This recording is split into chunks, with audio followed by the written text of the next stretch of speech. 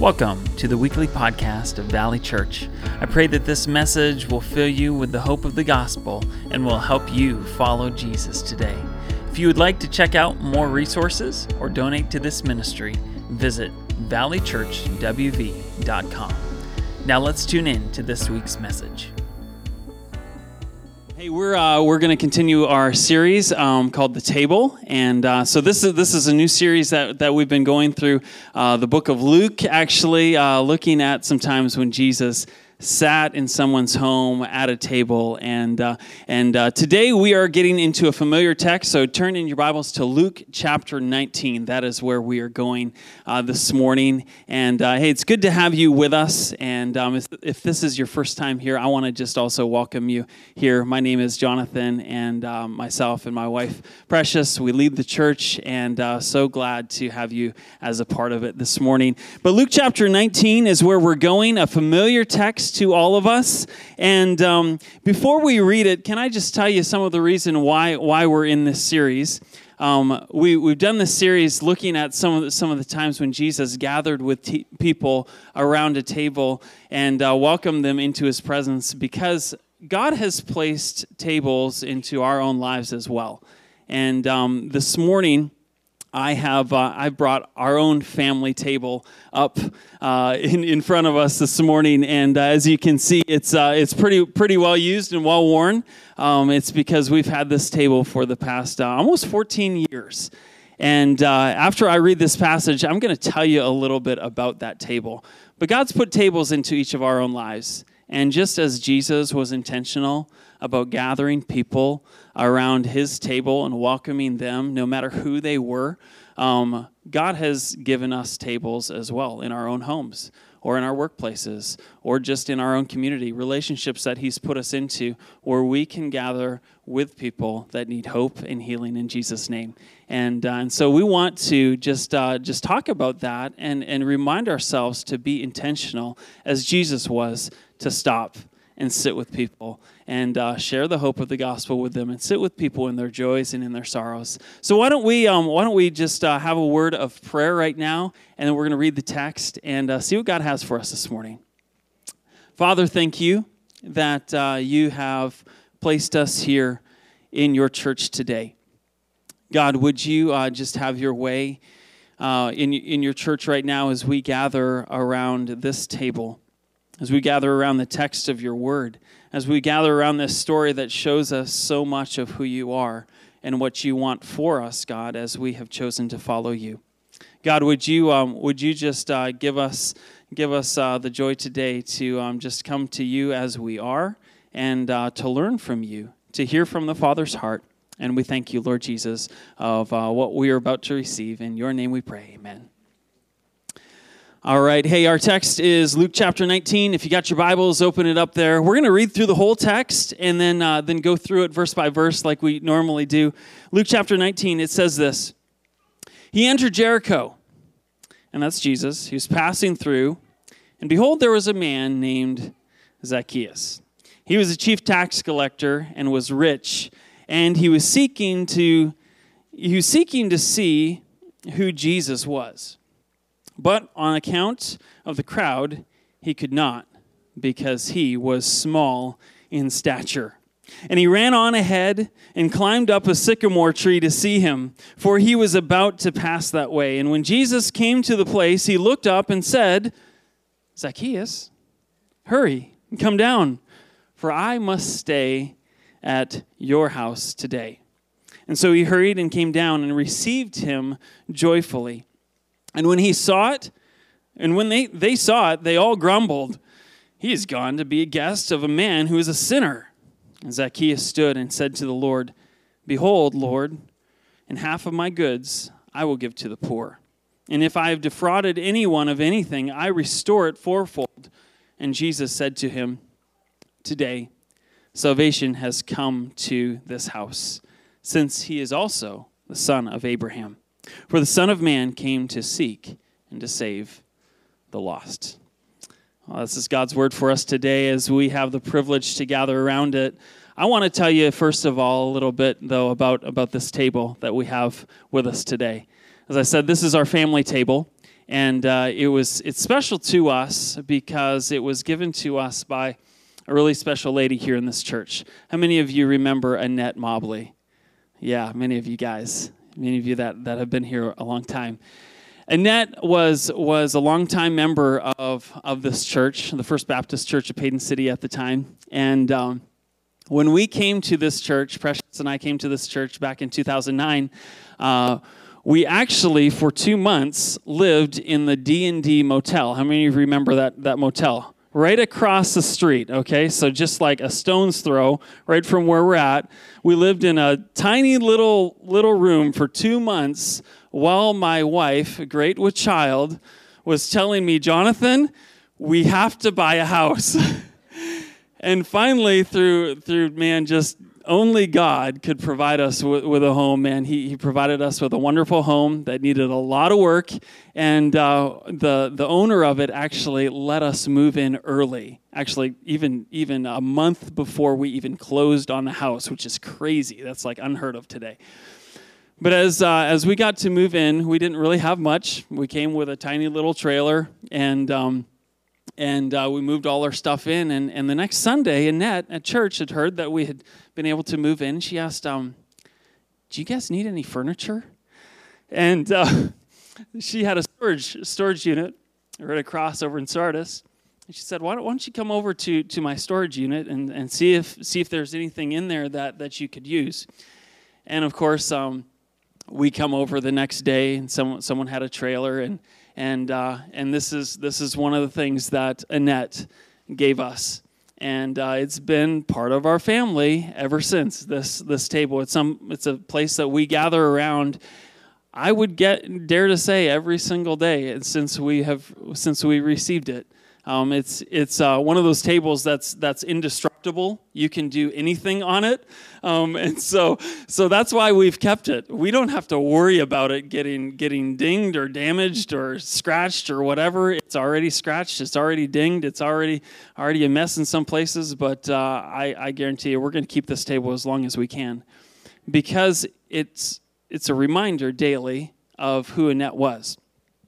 She lived really open-handedly about a lot of things. You have to know this. She went through a lot of pain. Before we'd come to the church, she had actually lost her husband. Her husband had passed away, and it had left her really upset and angry and feeling lonely and without purpose.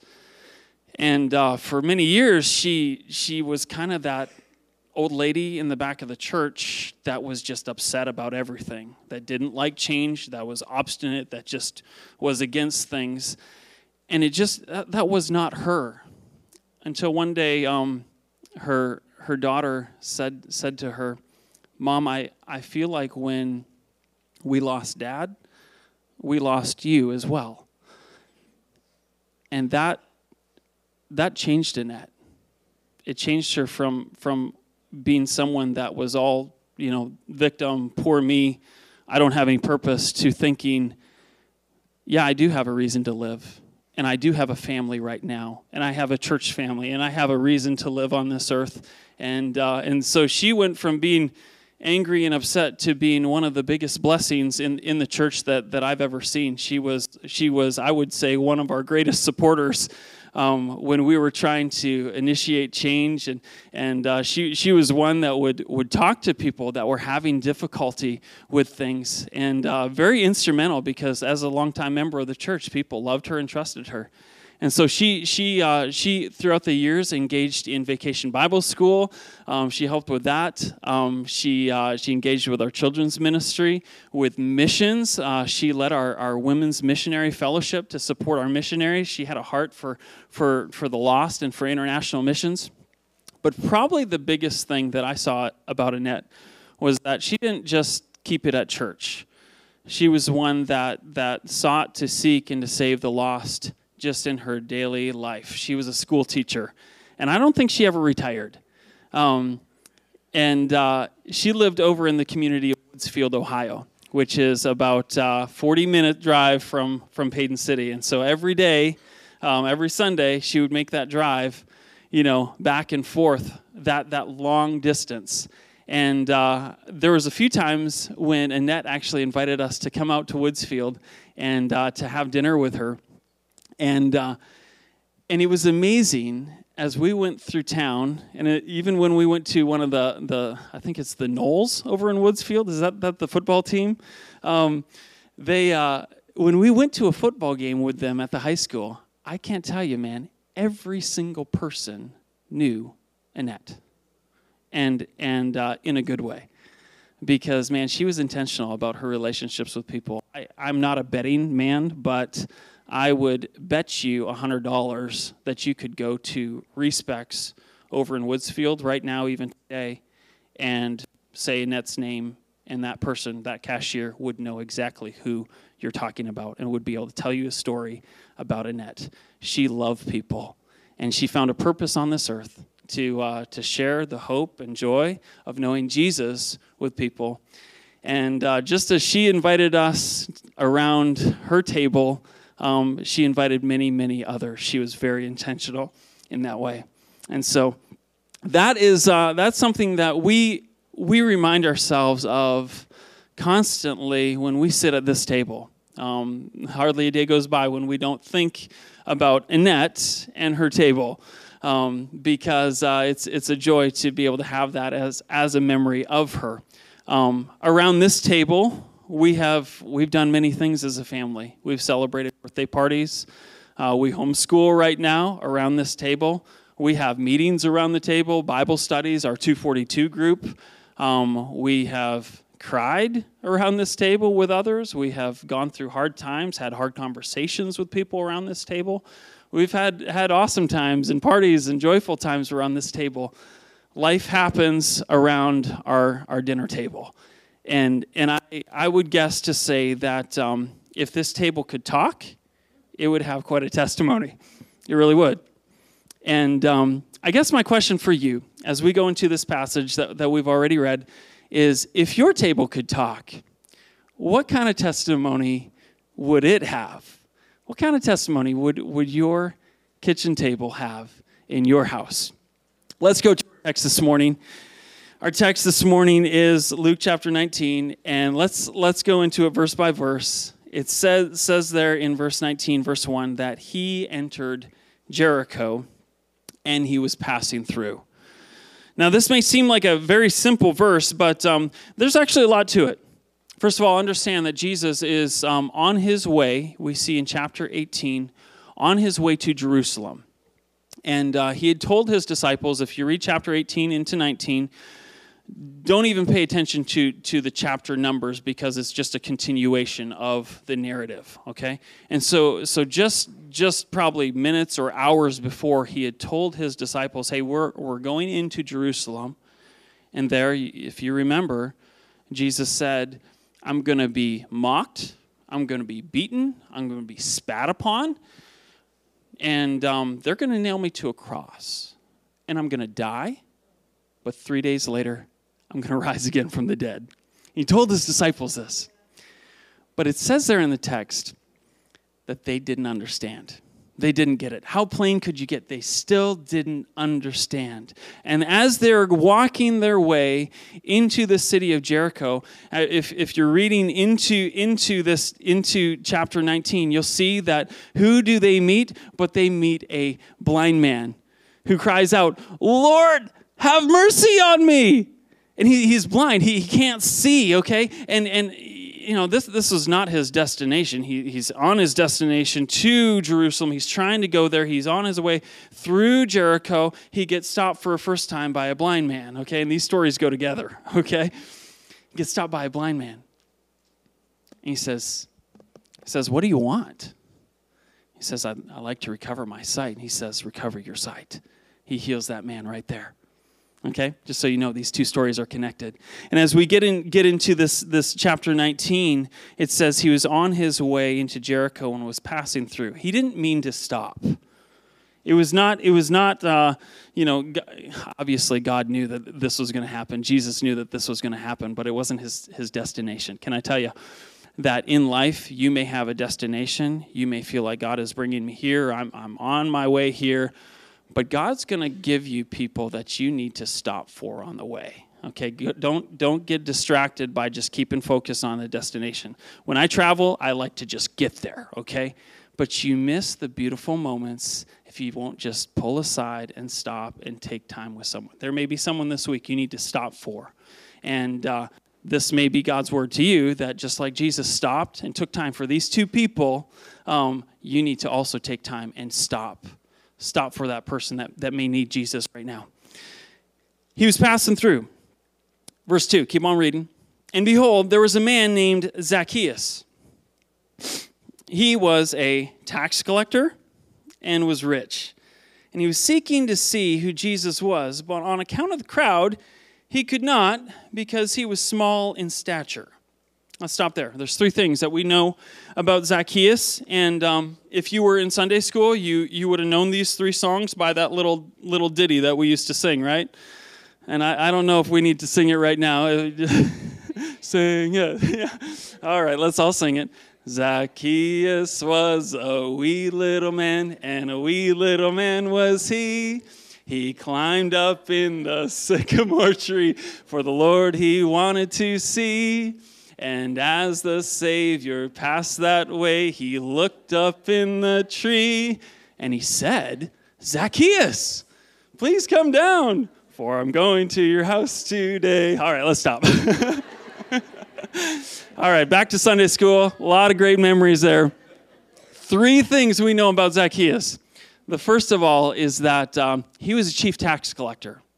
So he wasn't just a tax collector. No, he actually owned a tax franchise, okay? So like the H&R Block of Jericho, that's what he owned. And so he was filthy rich.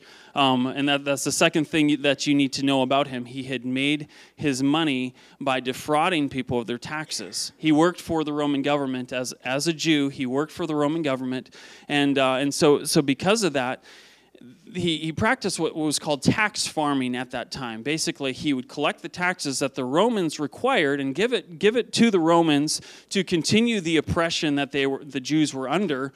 And so he was hated for that. But then he was further hated because then he would attach his own fee, kind of like Ticketmaster does when you try and buy a ticket for a concert and you're like, what the heck? The ticket was only $15, but it's like $70 at the end after checkout, and they're attaching all these fees. That's what they did, okay?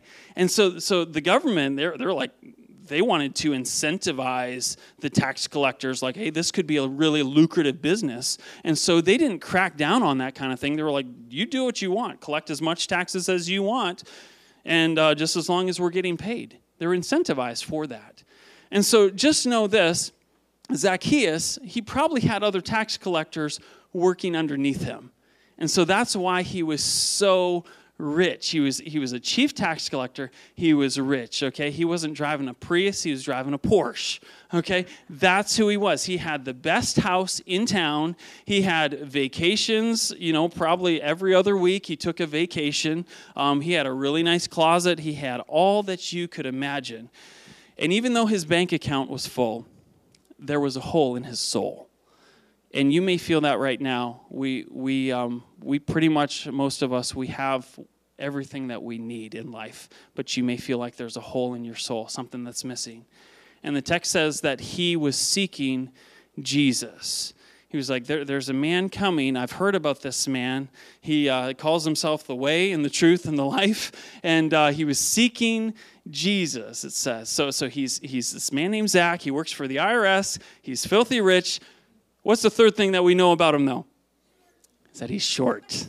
He is short. Now, why in the world does the Bible give us this little detail?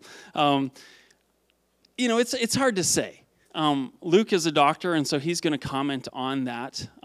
Generally, people were shorter in those days. If you look at the archaeological records, Jesus was not this tall English man. He was not. Okay, he was probably short and darker skinned himself. But Zacchaeus was even shorter. Okay, and I wonder if the reason why Luke gives us this little detail is because he wants us to recognize that Zacchaeus is us.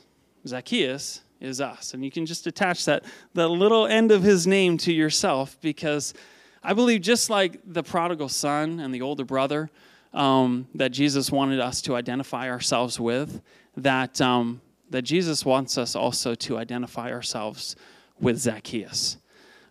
He was short. How many of you here are short? Yeah, there's a few of you. How many of you are tall? Yeah, a few of you guys. Okay.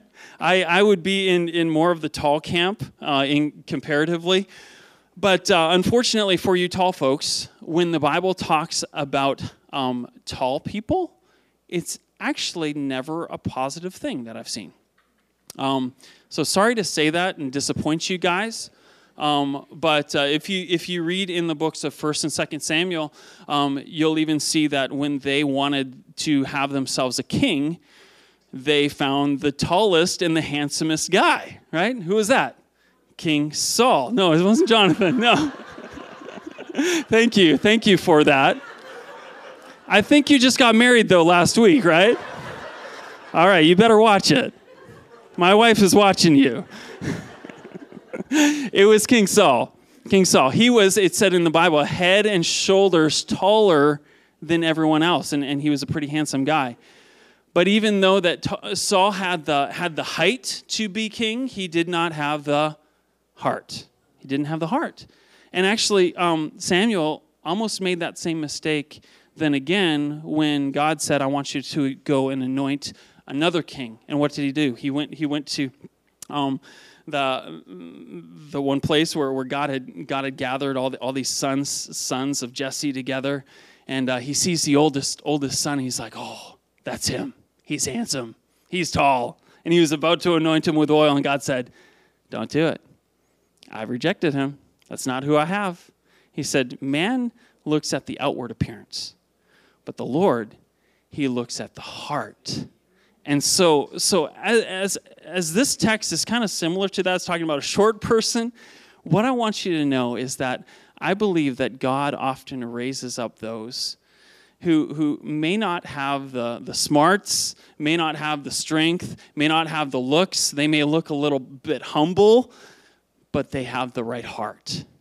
And God may be raising you up into a position, even though you may feel kind of small, even though you may feel insecure about yourself, even though you may not have all the education or all the wisdom or all the experience, or maybe you're not famous or think much of yourself. You may feel small, but God is raising you up to something so that he can show that he uses the weak and not the strong. And so the more that you can even hone in on that and realize, to God, I am small, and I'm just a vessel for his use, the more that his strength can be made perfect in you. Can I encourage you in that way? He chooses this man who's small. He chooses him. And as the text goes on, it says some things about Zacchaeus. It says that Zacchaeus, in trying to see Jesus in verse 4, it says he ran on ahead, and he climbed up into a sycamore tree to see him, for he was about to pass that way. Just imagine this little Zacchaeus was running ahead, climbing up a tree, and trying to see if Jesus was coming, okay? And he must have been just trying to get just ahead of the crowd, because soon thereafter, Jesus was on his way. Now, as you look at the text, what's interesting is, as I said, the story of the blind man and the story of Zacchaeus are actually connected. Because 2 times as Jesus is on his way into the city of Jericho, he's stopped. First by a blind man shouting, and then by Zacchaeus who's running and climbing, okay? And in chapter 18, Jesus has actually just said something about those who the kingdom of heaven belongs to. And he says that the kingdom of heaven belongs to children. He says, don't hinder them. Now, what do children do? If I think about my own kids, some things that my children do is they're running all the time. They're jumping on the couch. They're playing airplane. They're jumping on me, and they're climbing on things. Okay, whose kids do that? Yeah, okay, all of our kids. Kids just do that. And if they're not doing that, then they're shouting or they're crying. It's either one. Either. I mean, man, I think our kids are bipolar sometimes. I will say that. You may struggle with that. As a child, we all did, okay? At one time, they're just happy and go lucky and running and climbing and joyful, and the other times they're just crying. And that's what children do, though. And Jesus said that the kingdom of heaven is for them. It's for children. Here's Zacchaeus acting like a child. And there's the blind man. Remember him? He's crying out. He's shouting, Lord, have mercy on me. Help. That's what children do. And so we see Zacchaeus pictured here like a child, just as the blind man was pictured as a child in desperation. And as the text goes on, as Zacchaeus is up in that tree, it says in verse 5 that when Jesus came to the place, he looked up. Now, this is a little detail, but all of Zacchaeus' life, he'd been looked down upon. He'd been looked down upon because he was a tax collector, and people labeled him and said, oh, you are such a horrible sinner. You tax collector, you are unworthy of the grace of God. You don't belong here, man, and we're not going to be friends with you. We're going to shut you out from our community. And so there he was. He was a rich man who had no friends and was rejected by everyone, looked down upon by everyone. And here Jesus is looking up at him. And what Jesus does in these next few lines is this. What does he say? He looked up and said to him, Zacchaeus. Let me just stop there. He didn't look up and say to him, hey, you dirty tax collector, come on down here. Let me tell you all your sin. That's not what he did. That's what we would expect the God of the universe, who knows everything, to say to us.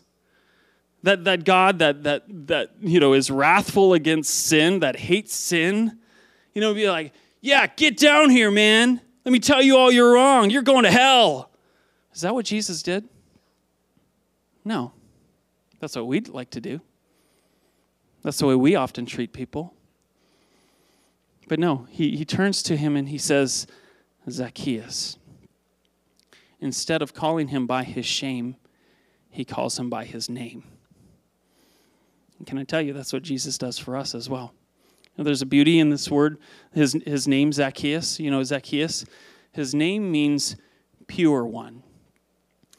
And back then, and even today, if you've had children, especially though in Jewish culture, they would name their children very carefully because they knew that whenever they named their children, that often they were speaking prophetically about their future, about who they were going to be as a person.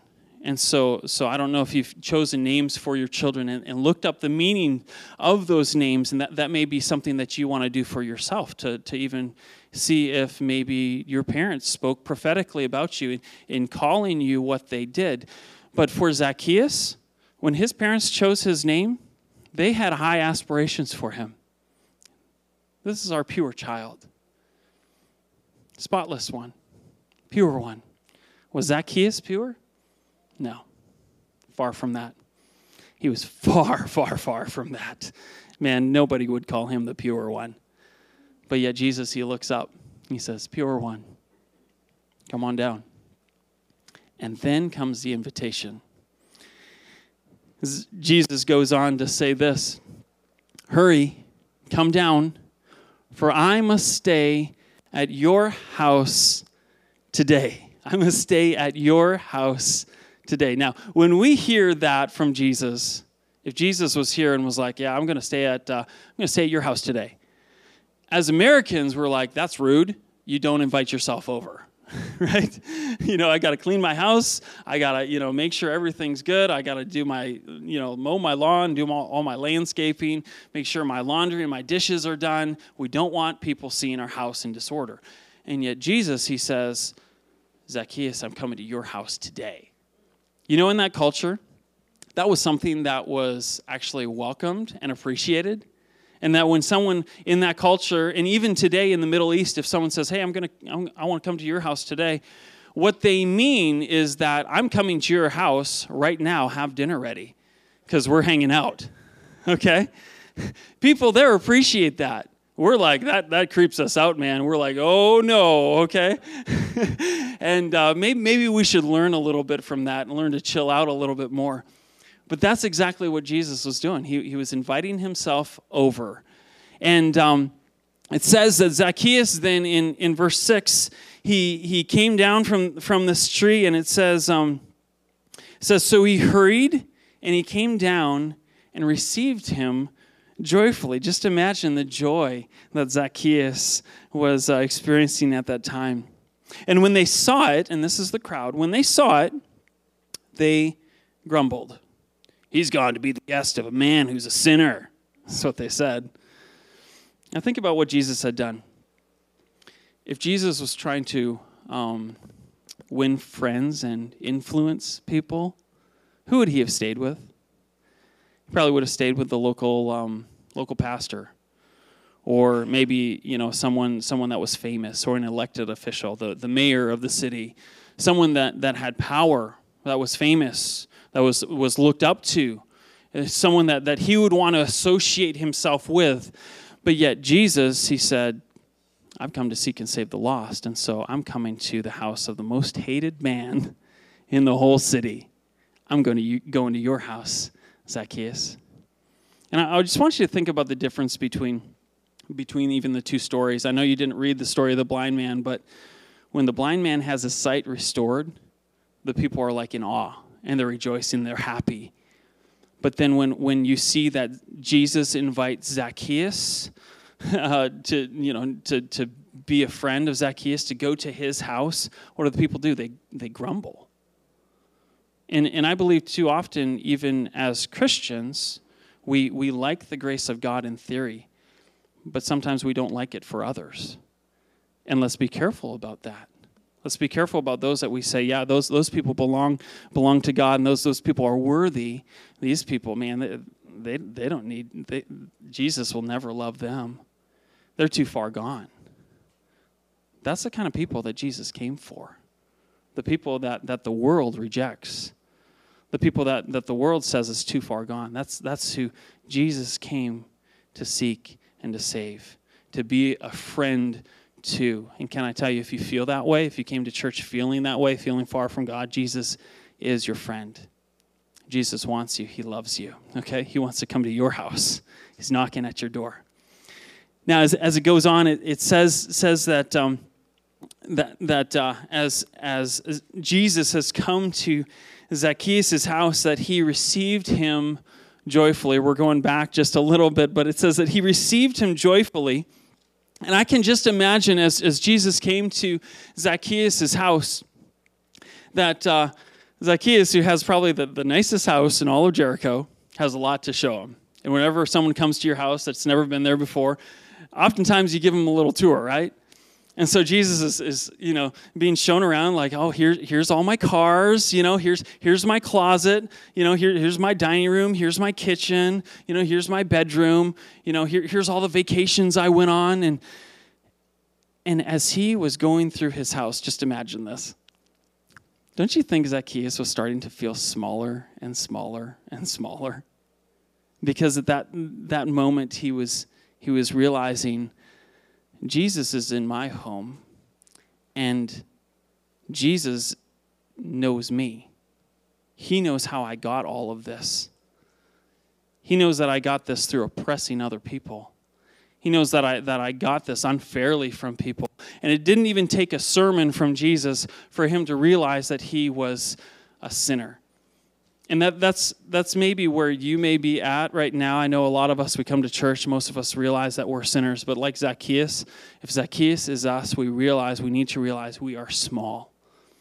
And it says in Scripture, for all of us have sinned, and we've fallen short of the glory of God. That's us. Zacchaeus is us. We've all fallen short. And so without Jesus even preaching a sermon, what Zacchaeus does is he responds to Jesus the way that each of us also need to respond to Jesus as well. Keep on going on into, I think it's verse 7. It says, verse 8. And Zacchaeus stood. Okay, that might be a short joke, just so you know. Some of you got that. Zacchaeus stood. Is he standing? Okay. And Zacchaeus stood and said to the Lord, Behold, Lord, half of my goods I give to the poor. And if I have defrauded anyone of anything, I restore it fourfold. See, what Zacchaeus did at this moment was he was repenting of his sin. He was realizing that he had wronged not only God, but he had wronged other people. He said, I need to make it right, not only with you, but with others. I'm going to restore what I have gotten by oppressing other people, and I'm going to restore it fourfold. That means 400% I'm going to give back. You know, Jewish law actually only required 20% at that time. He was going to go bankrupt, basically. He was going to lose everything. And that's the worth that he gave to Jesus. If I can be yours and follow you, I'm going to give up everything to follow you. In chapter 18, you can read about the rich young ruler who rejected Jesus. And here's a man who accepted him and decided to follow him. And that meant sacrifice. In verse 9, though it said, And Jesus said to him, Today, salvation has come to this house, since he also is a son of Abraham. For the Son of Man came to seek and to save the lost. Now in this verse, what we see about Jesus in his words is that he says, Today salvation has come to this house. What does he mean by that? Salvation has come to his house. Doesn't Jesus himself here personify salvation? Jesus is salvation. There is no other way to God but through Jesus Christ. He is salvation. So if you don't know him, just know that you don't come to Jesus through following a program. Do this, do that, do this, do that. Get rid of this, get rid of that. You know, turn your life around. No, Jesus comes to you. He says, I forgive you. I come to you as you are, a sinner, small, realizing you've fallen short. Salvation has come to your house. And he goes on to say this line that I believe should also speak to us. For the Son of Man came to seek and to save that which was lost. As we know that is the heart of Jesus, the heart of the Father toward those that are far from him, I pray that is also our own hearts. Because as we're reminded today, as you see this table, as we gather even around it as a church today, what we remember is that there are saints that have gone before us that heard Jesus call and said, I'm going to also go and seek to save the lost. And if Annette can be an example for us, speaking even to us from the dead today, or from eternity. She's more alive than ever before, praise God. But if she can be a reminder of the heart of Jesus to us, let's remind ourselves these are the kind of people that Jesus wants us to gather around our table. Not to be judgmental, not to make a decision for other people, but to receive people as they are into our homes. You know, if that is you today and maybe you're feeling far from Jesus, what Scripture says to you in the book of Revelation is this. Revelation chapter 3, verse 20. Jesus, he said, Behold, I stand at the door and I knock. Is Jesus knocking at the door of your heart today? He says, if any man opens the door, I will come into him and eat with him, and he with me. Jesus wants to come to your house. And what he's doing is he's knocking on the door of your heart. And you, even though you feel small, insignificant, far from God, unworthy of him, Jesus says, I don't care that you're small. I came for you. I came to seek and save the lost. And so just the fact that you recognize you're small is a guarantee that I want to come to your house. I want to save you. And if that is you today and you want to just pray and receive Jesus and repent of your sins and trust in him as your Savior and Lord, I want us just to bow our heads and just do that right now. Jesus wants you. And so if you want to answer that call of Jesus to come to your door today, to the door of your heart, would you just pray with me?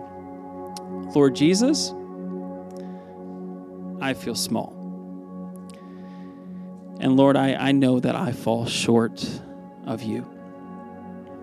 But Jesus, I thank you that through your blood sacrifice for me, I can be made clean. I can be made whole. Thank you, God, for saving me as a sinner and welcoming me into your house. I want to be your child. I want to be called your son and your daughter. Thank you, Lord Jesus, for saving me. Praise God. So keep on praying today. We as a church, we've received this word of God that I think is meant to change us, meant to change our hearts, meant to change our attitudes toward other people. And so if that is you today and you're feeling like Jesus is calling you to some kind of change, calling you to change the way that you're living, maybe there's people that God has placed upon your heart. Maybe there's some action that God has put on your heart to do as a result of what he has shown you today from this message. Let's just take a second. Let's right now and just pray, Lord Jesus, would you show me what that is? And would you help me take some action on that this week? Let's just take a moment in silence just to ask Jesus that right now.